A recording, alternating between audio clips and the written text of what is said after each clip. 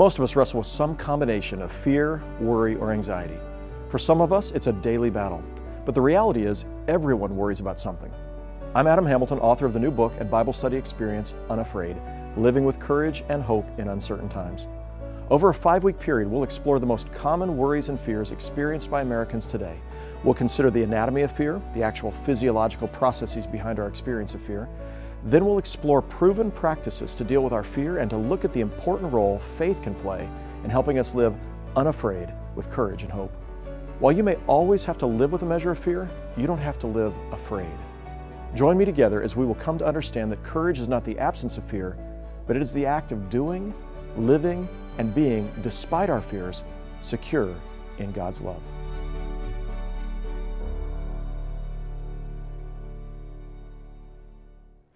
Good morning, friends. Welcome to The Well. My name is Ryan Geer. I have the privilege of being the pastor here. If you're new with us, you're our guest, and we're glad you're here. If you'd like to let us know you're here, you can text the word welcome to that number you see on the screen, 480-530-7234. It'll text you back with a digital Connect card.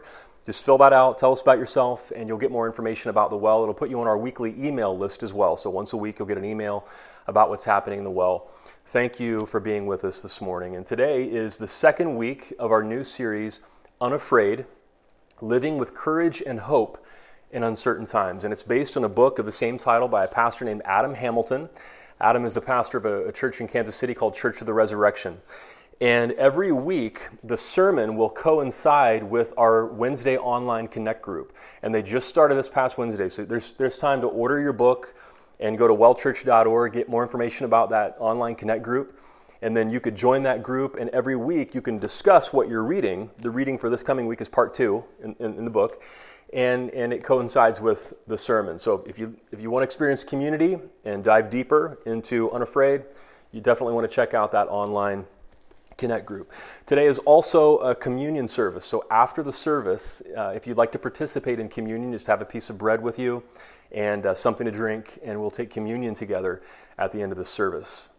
Now, the topic today is fear of the other. Fear of people we perceive are different from us, whether they really are or not, but it's really about our perception. Fear of the other. And as I think about where our country is right now, our current situation, perhaps this is the main reason that we are where we are. Perhaps this is the main driver of politics and the way people are voting right now in the United States. Fear of the other. You remember in the past, the last election, there was so much talk about immigration and building a wall and banning Muslims from entering the country. And we've seen a rise in hate crimes against people who are ethnic minorities. And in white supremacist groups, even in the protests this summer after the death of George Floyd and others, there were white supremacists who came into town from other areas and were inciting violence. The most famous example is the 17-year-old young guy who allegedly shot 3 people. I mean, it's on video, but we have to say allegedly, killing 2 of those. And perhaps this is the number one issue we face right now in the United States. By 2045, sociologists tell us that white people will be a minority in the United States. And so right now we're struggling with who we are as a country. We're struggling between white supremacy and multiculturalism. Being a country where everybody can live here and enjoy without there being such a power struggle between races. And of course there are other ways of having fear of the other. And so today, like most of the sermons in this series, we're going to hear from the author of the book, Adam Hamilton, as he talks about fear of the other. And then after we watch the sermon, we're going to come back and share communion together. And communion is a powerful symbol for us as we talk about fear of the other. So right now, let's watch Adam Hamilton, Fear of the Other. So how many of you have been on a mission trip to Africa? Some of you have. Thank you so much. My dream is that all of you would have a chance to do this at some point in your life, that it's on your bucket list. And I've been several times. It's a great experience. And most of our mission trips are to southern or south central Africa, South Africa, Zimbabwe, Zambia, Malawi. Those are the primary places. We've had some in the DRC, Democratic Republic of Congo. When I've gone, one of the things that we try to do is we try to schedule a 2-day safari at the end of your mission trip, because we think this may be the only time you ever go to Africa. And if that's the only time, we want you to get to see some of the wildlife and some of the natural beauty that's there. And so we try to plan that as well. And they're pretty simple safaris, but one of them that I was on, the very first time I was there, we were at the Kruger National Park in South Africa. And we stayed in these tents built on top of these platforms. And it was this amazing experience. The camp that we were at one night was surrounded by a really tall fence. So the only animals that could get into our camp were the monkeys, and they were getting in on a regular basis. But other than that, we were parked right next to, or we were camped right next to a watering hole.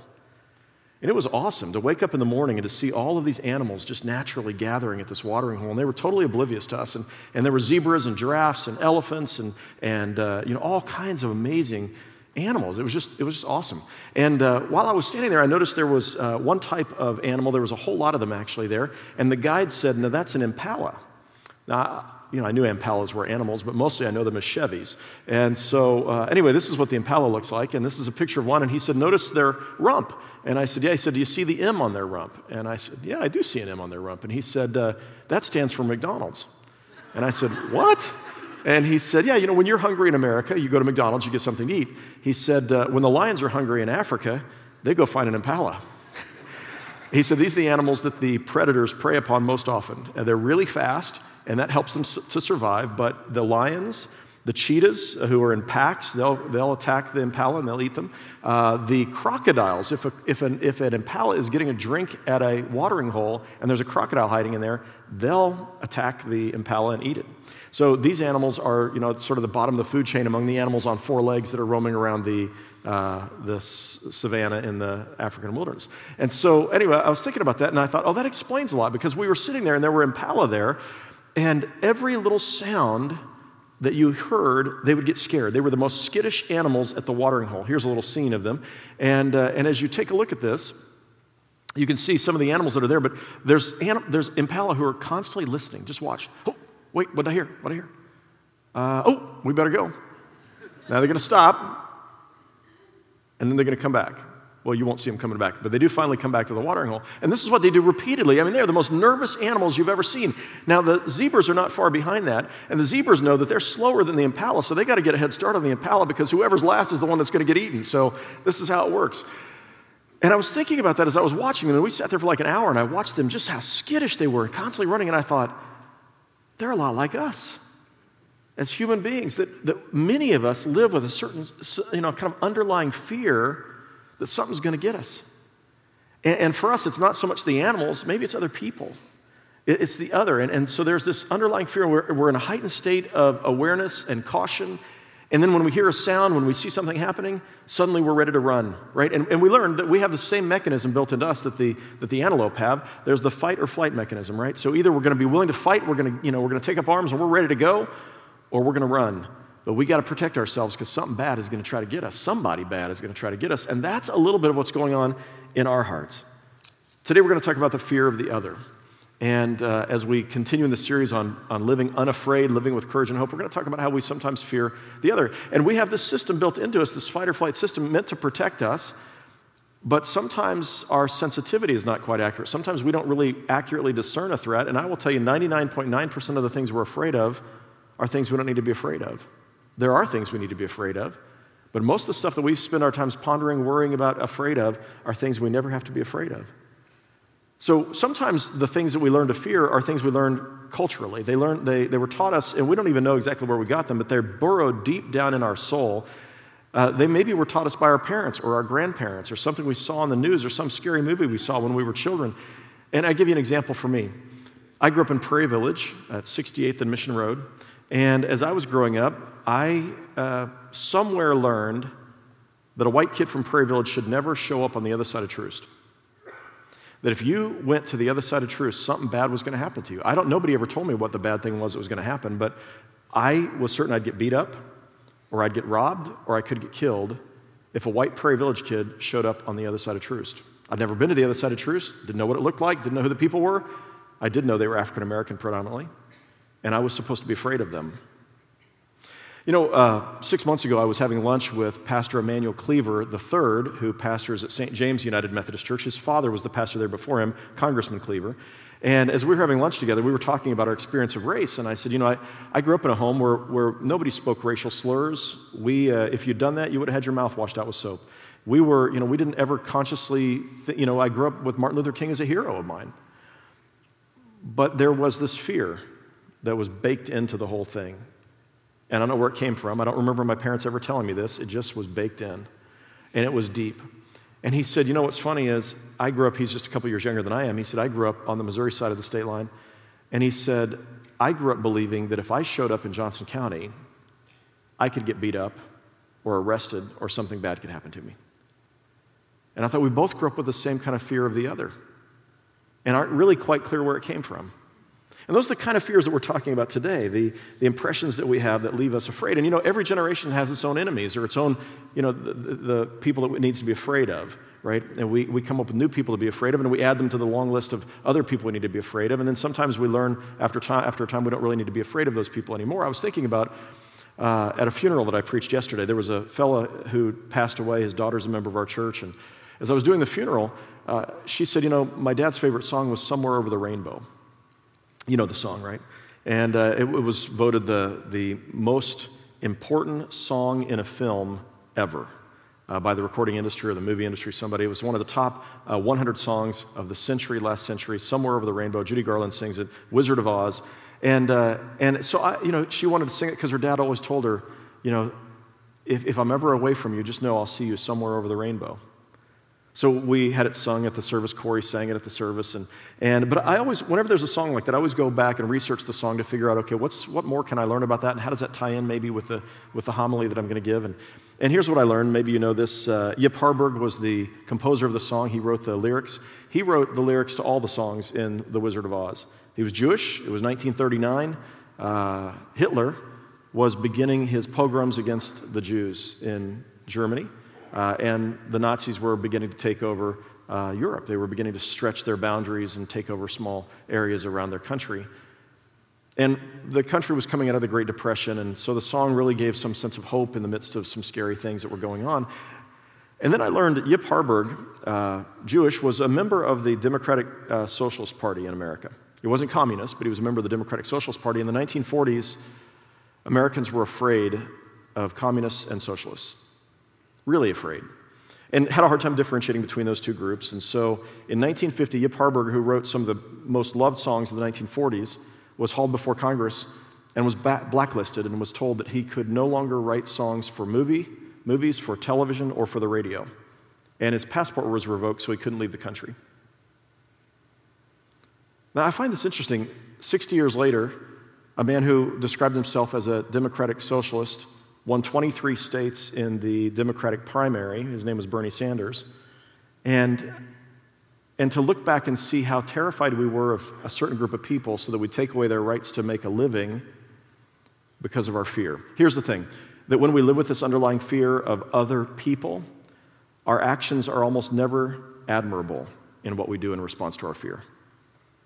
They almost always lead us to do the wrong thing. And we feel fully justified in the moment, as people did for 12 years, mandating that Yip Harburg couldn't write any songs for radio, television, or movies. Now, I think about, as we're moving into the presidential inauguration this week, I think about one of the great inaugural addresses in the history of our country. There's two or three that really stand out, but one of them was in 1933 when Franklin Delano Roosevelt first took office. And it was a time when the country was in a Great Depression. 25% unemployment in 1933, 25%. And of course, it was a very terrifying time for many people. And what people began to realize in leadership was people are afraid, and that is perpetuating the Great Depression. It's actually making things worse. We have to calm people down. And so he gave that famous line, you remember it, in the first inaugural address. Here it is, take a listen. So first of all, let me assert my firm belief that the only thing we have to fear is fear itself. Right, you remember that line. And first of all, let me just ask, is that true? No, it's not true. I mean, there are things to fear, right? Somebody comes to your house with a gun, you should be afraid. If there's a lion in your backyard trying to get in your house, you might ought to be a little nervous about that. Of course there are some things to fear besides fear itself. The thing is that 99.99% of the things that we fear are really fear itself, right? There's an appropriate time to be afraid. The problem is that our sensitivity to the fear or the threats around us is so heightened, the imagination takes over, and now we're bombarded with messages constantly in the news, 24-hour news cycles of things that are happening. By the way, you know, what makes the news, the reason why something makes the news is because it's unusual, right? Like if it's something that happens every day, like nobody reports on, you know, who got a ticket for driving 65 miles an hour in a 55-mile-an-hour zone. Nobody talks about that because everybody does that, right? We report on the news things that are odd and unusual. But what we have a hard time doing is differentiating. You know, we see this thing on the news, and now suddenly it sounds like something we should be afraid of because somebody did this thing in some place somewhere, and we don't put that into some kind of perspective to say, well, yeah, but is that happening everywhere? No, it happened one time. That's why it made the news. And then if you pick up in a world of 6.5 billion people, you pick up a story over here and another one over here and another one over here, and that's what you see. Suddenly they're everywhere. We have to be really scared because this stuff is happening all the time. I mean, it happened yesterday in Germany, and it happened, you know, a week ago somewhere else, and it happened here. We should be terrified because, you know, this stuff is happening. Right? So that kind of fear of the other, you know, when it came to FDR, he made this wonderful statement, we have nothing to fear but fear itself. 1941, Pearl Harbor happens. He's still president, of course. 1941, Pearl Harbor happens. And in the beginning of 1942, President FDR, Franklin Delano Roosevelt, issues an executive order. The man who said we have nothing to fear but fear itself issues an executive order demanding or commanding that all Japanese Americans, people of Japanese descent who are American citizens, needed to be forcibly relocated from places around military zones, and he declared the entire West Coast a military zone. 81% of Japanese Americans lived on the West Coast. 100 to 130,000 people relocated to internment camps and other places because we were afraid they were going to be spies. It was all understandable, all made sense, but somebody needed to be able to say, wait a minute, is that really an accurate statement? Is this really right? Is this what we want to do to people? Right? And we look back and say that wasn't one of the better chapters in our history as Americans. What motivated it? It was fear. And the man who said we have nothing to fear but fear itself was listening to the fear of the country and felt like he had to do something that had a significant impact on the Japanese Americans in our country. I'll give you just a couple more brief examples, and I want to move on. So, 1890. In 1890, Louisiana state legislature passed a law that said that blacks couldn't ride in the same train cars with whites. Why was that exactly? Well, they were afraid of something. What were they afraid of? I don't know. It's hard to even make sense of this. So blacks had to ride in a separate train car. And so the legislature passed this, and the trains weren't excited about this because that meant they had to buy more railroad cars. And of course, anybody who was concerned about civil rights was not in favor of it. And there was one particular man who was going to work against this. His name was Homer Plessy. Homer Plessy was a civil rights advocate. He was a man who was 7/8 white. He was 1/8 black, which made him a black man in the eyes of the Louisiana legislature. This is a picture of Homer Plessy. So he decided somebody's got to challenge this and do something about it. And what he did is he worked with some other folks, and he said, I'm going to buy a first-class ticket on the white train. Now, they won't know that I'm not white because I don't look like I'm not white, but the legislature defines me as black because I'm 1/8 black, so I'm going to buy a ticket on the first-class train, and then I need to let them know that I'm black so that they, by definition, I'm African, or black, as it was said then, and I want them to arrest me because I want to take this to court. And so they informed the railroad. He bought the ticket. He got on the train in New Orleans. They arrested him, and the case went to court. It went all the way up to the Louisiana Supreme Court in 1892. He was arrested in 1892. I'm not sure when it happened that it went to the Louisiana Supreme Court. When that happened, the Louisiana Supreme Court said, no, it is perfectly appropriate for us to have separate but equal facilities for blacks and whites. So then it went to the U.S. Supreme Court. And Homer Plessy was certain that this would get knocked. In fact, everybody who was working with him was certain it would get knocked down by the U.S. Supreme Court. The United States Supreme Court in 1896 voted 7-1 that separate but equal was appropriate. Why did they do that? What was the motivation underneath it? And so that led to 60 years of separate but equal in America. This is what it looked like in North Carolina in 1950. Of course, that doesn't look very equal either. And I look at these pictures, I go, well, so what was that about, really? What was somebody afraid of that I couldn't drink after somebody of another race?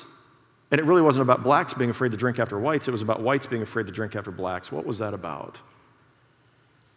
And in our moments of fear, the things that we choose to do are never the most admirable, Christ-like. So what are we afraid of today? Well, of course, race continues to be a huge issue for us as a country. It's the most enduring issue of fear in our country. But it goes beyond that. Of course, now we're afraid of Muslims. We have to be afraid of them because we know what some of them have done. And while there's 1.5 billion Muslims in the world, we know of those who've done something that makes us afraid. Now there's a mosque being built here and another one being built there, and are they trying to take over our country, and what's happening? A little bit like people felt about the Catholics back in the 1800s when so many Irish came to America. There's a fear about that. And then, of course, maybe we're a little afraid of gay and lesbian people, and it seems like they're trying to take over, and they're pushing their thoughts on us. And so I hear this sort of talk from time to time. So the day after the election, Maddie Davis was in our congregation last night. She's a member of our church. She's in school at the J School, journalism school at MU. And she said the day after the election, she's a photojournalist. She saw this man in the middle of campus at MU, and he was crying. This is a picture of him.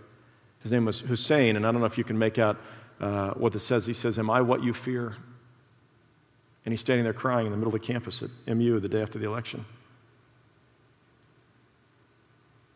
And she said, I watched as my fellow students went up and put their arms around him and just hugged him and held him. So if you find yourself struggling with fear of the other, then what do we do? And I want to mention to you just two tools, one from the therapeutic community, one from our spiritual resources. So the therapeutic community talks about something called cognitive restructuring. Cognitive restructuring. And this is something I want you to be able to, you might even write this down. It's a very simple tool, and I want to encourage you, if you struggle with a serious level of fear in your life, go see a counselor. Go see a therapist who can help you, because they can coach you using these tools, and they can really show you. I'm going to just tell you about it in 5 minutes. They can actually walk you through this. So they'll take 8 weeks to say, let's walk through this. Let's figure out how we can work with and deal with the fears that you're wrestling with. And sometimes you need to see a doctor, and medication can help. But I want to give you at least some of, an awareness of some of these tools. So cognitive restructuring is a fancy term for what we would call correcting stinking thinking. All right? So stinking thinking is, these are automatic responses that you have, and you don't know where it came from, but you have this idea in your head that was planted there maybe when you were a kid, and the thought process is wrong. And sometimes this is based on either or thinking, both and, black and white thinking, not both and, either or black and white thinking, where suddenly you're either good or you're bad. And, of course, most of us are somewhere between those two things. And it's not, it takes away the capacity to really think carefully about complex issues. But as we begin to have this kind of thinking take over and the tape begins to play, we see somebody and we become afraid because there's something playing in our mind. And what you need to do is correct the tape. Like, you might need better facts because you don't have the facts. And so it's getting the right facts helps you begin to correct the thinking, and then you got to figure out a strategy for reminding yourself of this. Every time you have an instantaneous impulse when you see somebody and you start to be afraid, you go, okay, wait a minute, I need to remember this thought that I have, this process. And that's what the counselor will help you do when you retrain your thinking. And this is cognitive restructuring. Now, I'll give you just an example of this. So most Americans believe that violent crime is on the rise in America. And because violent crime is on the rise and there are increasing threats to us as American citizens, we need to find something to make us feel safe. And for many people, that's been guns. Now, I'm not knocking guns today. I'll tell you, we lived in a rough part of town when I was in college, and I had a baseball bat next to my bed.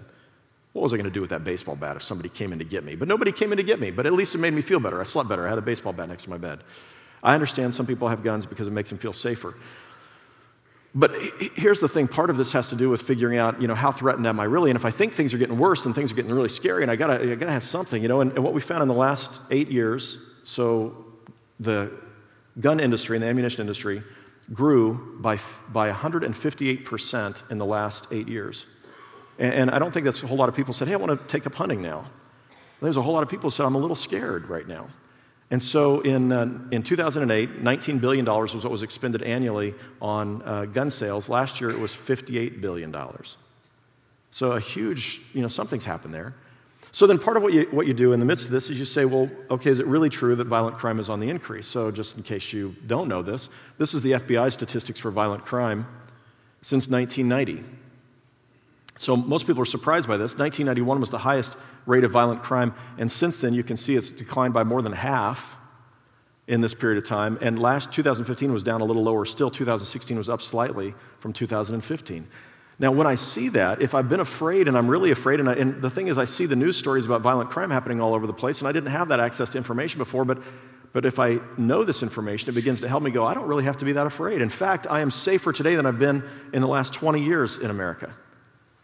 And so that begins to be something, that piece of information begins to help me. The other thing that's interesting is the Justice Department reports that the most likely victim of a violent crime is not a 70-year-old who lives in the suburbs. The most likely victim of a violent crime is a poor black man who lives in the midst of poverty. Those are the people who are getting violated regularly in terms of violent crime. But we feel like if we live in the suburbs, we got to be really afraid, and yet most of the violent crime is not happening in the places where we live. Another statistic I find interesting is the murder rate. So 10,000 murders happened in 2015 in the United States, and that again makes us afraid. And then you start doing a little research and you go, this is a statistic I found amazing. 440,000 people died in 2015 because of medical mistakes at the hospital by nurses, doctors, or pharmacists. You're 44 times more likely to die as a result of a mistake at the hospital than you are somebody pulling a gun on you and killing you. But we don't really think about that. I mean, it's just sort of, so when you begin to put this in perspective, you go, okay, this helps me. And again, this isn't for or against guns. It's just a matter of let's just be clear about what the threat level is as we're trying to think about how do I respond to the threat level. Now, one of the problems today is fake news, right? And fake news is not new. Actually, since the internet came along and email, it's just gotten worse, right? So fake news for the last 8 years, I would have people forward me emails, and typically they were things, so Democrats forward these kind of emails when a Republican is president, and Republicans forward them to me when a Democrat is president. And so these were emails like President Obama issues an executive order that, federal employees can't say the Pledge of Allegiance anymore because it says God in it. I'm like, one of our members caught me after church one Sunday to say this. I said, I'll just promise you that's not the case.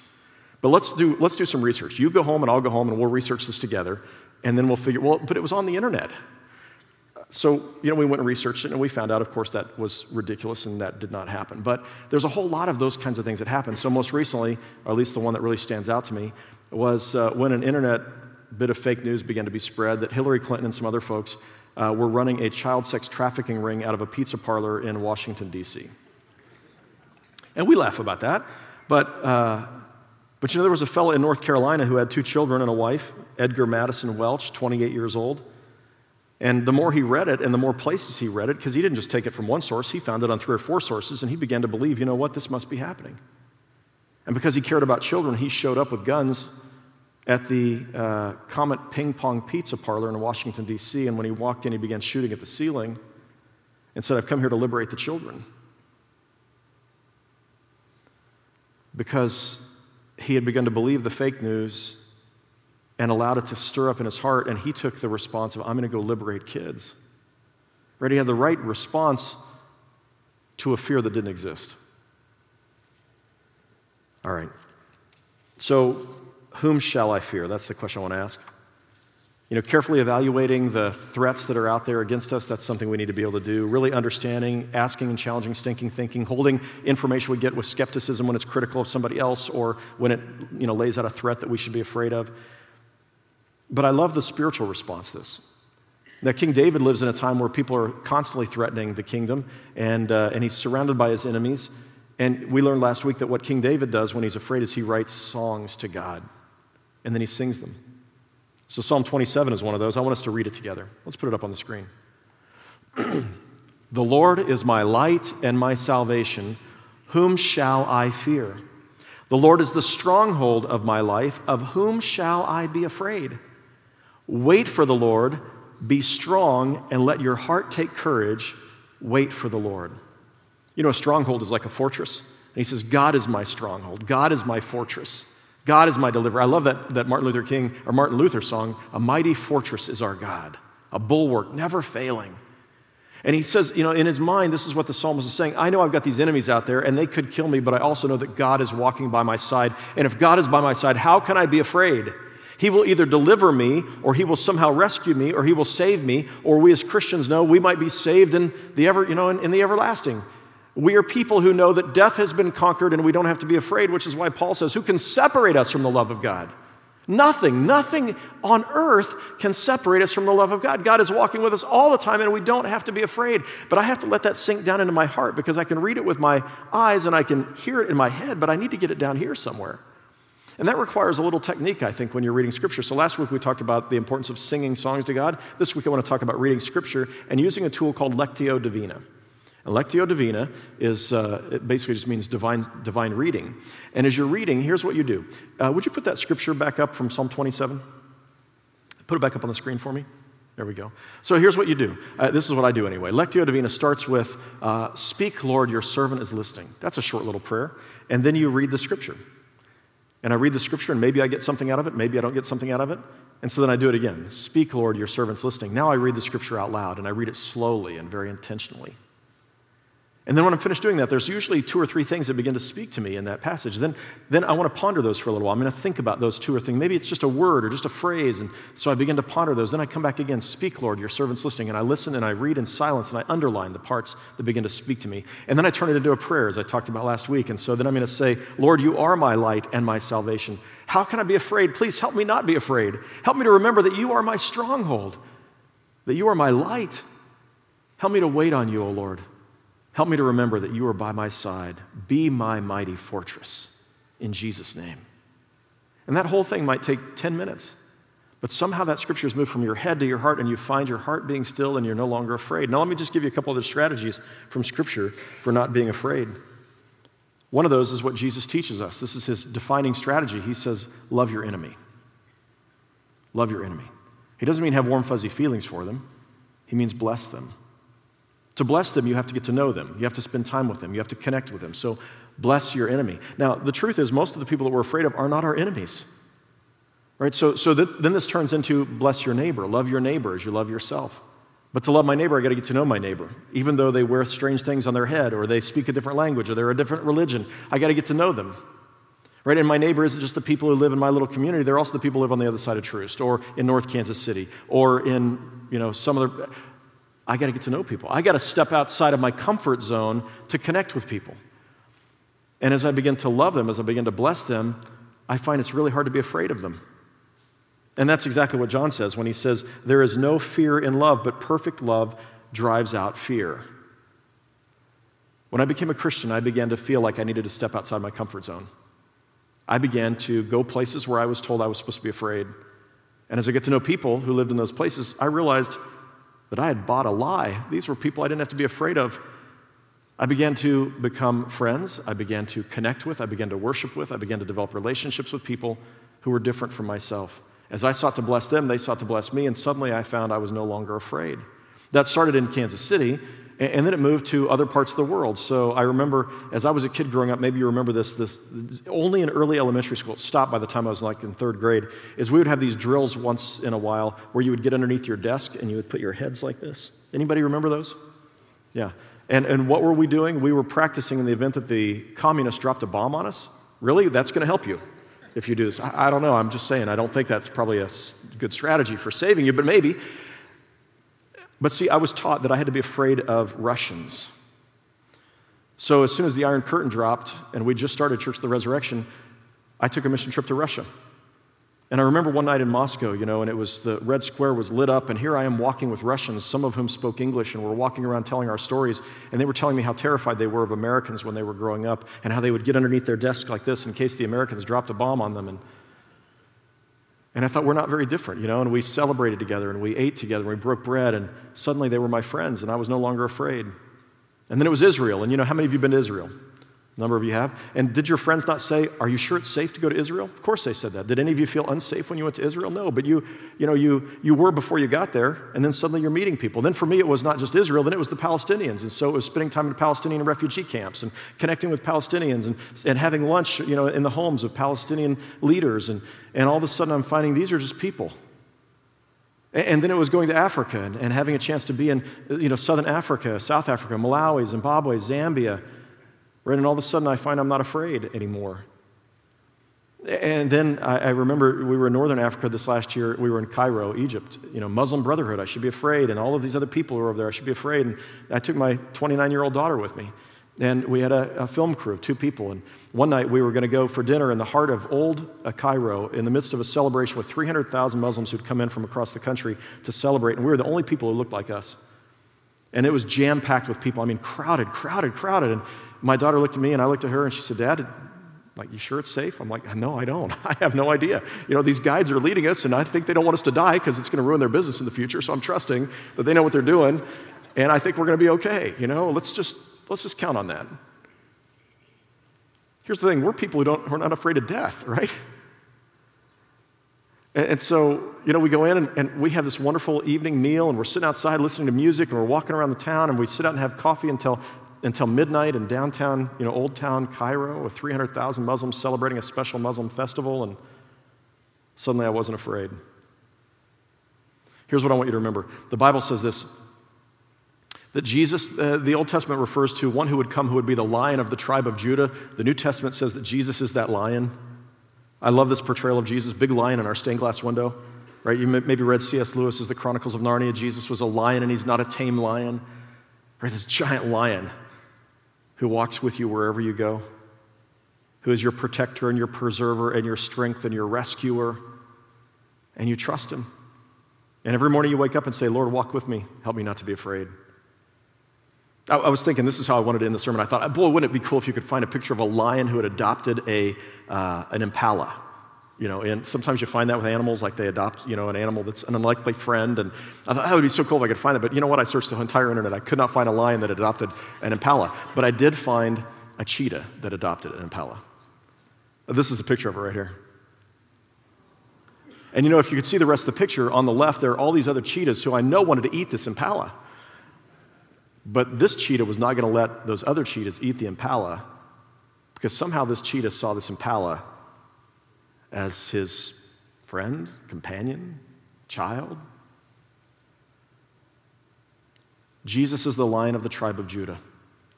And wherever you go, he is there. He is your companion, your strength, your stronghold, your light. Of whom should you be afraid? Let's pray. Lord, you know that we are by nature skittish like those impala and the zebras around the watering hole. And those that we don't understand, those who are different from ourselves, we find it easy to fear. Even those whose views are very different from ours, who see the world differently, how easy it is for us to fear, to feel threatened by, to speak ill of, to find ways to try to tear down, how easily we give in to this, O Lord. Help us not to give in to fear. Help us not to give in to hate. Help us, O Lord, as your people, to be people who love our neighbors as we love ourselves. And may that love so permeate us that perfect love casts out all fear. And help us, O Lord, every day to remember that you are the Lion of the tribe of Judah. And you walk with us. And we need not be afraid. Use us as a church to tear down walls and barriers in our city, to build bridges, to be people of courage, and people who help create a city that looks more like your kingdom. In Jesus' name.